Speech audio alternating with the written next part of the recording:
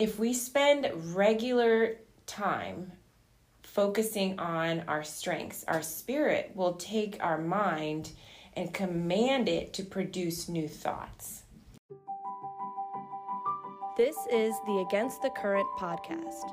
Against the Current is a faith-based counseling ministry that helps individuals, couples, and families experience emotional, mental, relational, and spiritual transformation through biblically based principles with one-on-one counseling, workshops, and seminars.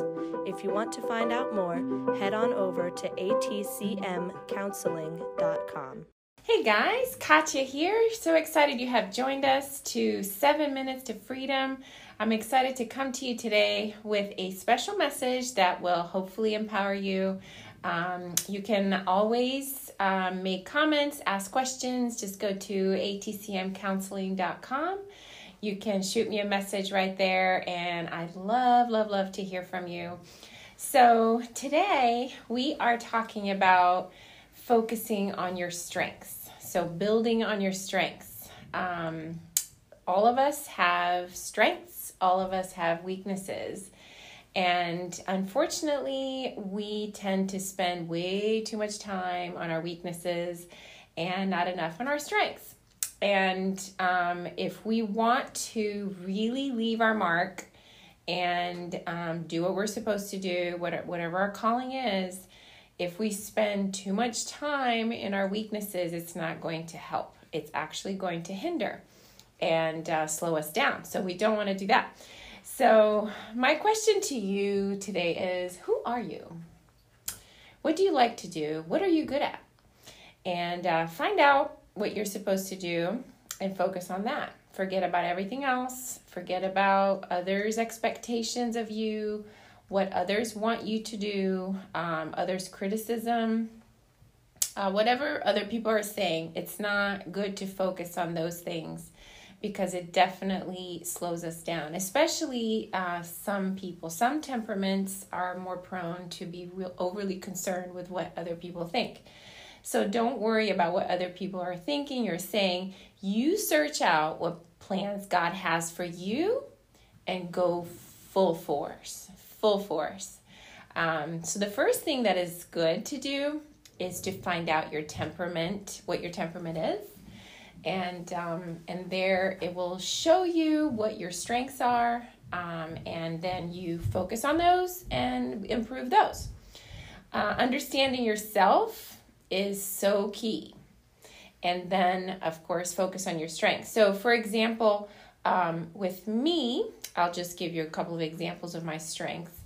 One of my strengths is I'm very task-oriented, and I like to get things done. I'm self-motivated.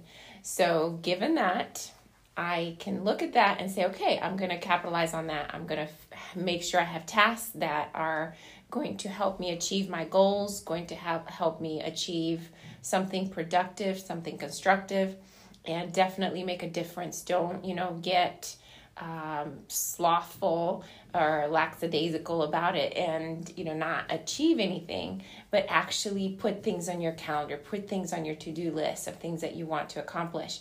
So I should capitalize on those. And of course I have weaknesses. I'm not going to bore you with my weaknesses right now. And what we do with our weaknesses is we definitely try to overcome them and get better and better at overcoming them. Here is a verse for us today. Romans 12:2 in the Passion Translation says this: "Stop imitating the ideals and opinions of the culture around you, but be inwardly transformed by the Holy Spirit through a total reformation of how you think. This will empower you to discern God's will as you live a beautiful life, satisfying and perfect in His eyes." So we want to have a perfect life. Well, you might think, well, how is a perfect life possible? Okay, so I'd like you to think of two things. There is a perfect you and there's an imperfect you. So, by the way, this I stole from Dr. Caroline Leaf. It's not mine. I didn't come up with this, but I love it. I love the way she explains it. So there's a perfect you, and the perfect you is the way that you were designed to be. Remember, we're created in God's image. So this is how you're designed to be. How your spirit connects with God, and you build on that, and you are constantly feeding your spirit. Eventually, that spirit will train your mind to be more like Christ, more like God. And that is the perfect you. And you will achieve whatever amazing things God has, for you to accomplish the way you should do it.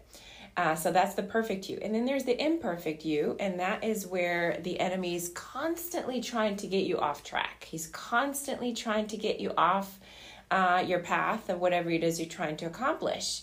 And you do that by focusing on your faults, your imperfections, your weaknesses. So the perfect you. So as you remember, the verse said, this will empower you to discern God's will as you live a beautiful life, satisfying and perfect. So I want you to think about you living your perfect life. And you will only do that if you focus on your strengths and build on those. So if I have a strength of being task-oriented and self-motivated, and I'm good at a particular thing. If I focus on that, let's say I can go from a 7 out of 10, I can build it up to an 8 or 9 out of 10. That's pretty good, right? If I am determined to be a good, a good nurse, I hate science, so that would not be a good idea for me, because I could go from like a 3 to maybe a 5, and what good is that? That's no good. So I'm not even going to worry about that. I'm not going to, spend too much time putting too much science in my brain. I do put a little bit when it comes, especially when it comes to the mind and the brain, but, very limited, because that's not one of my strengths.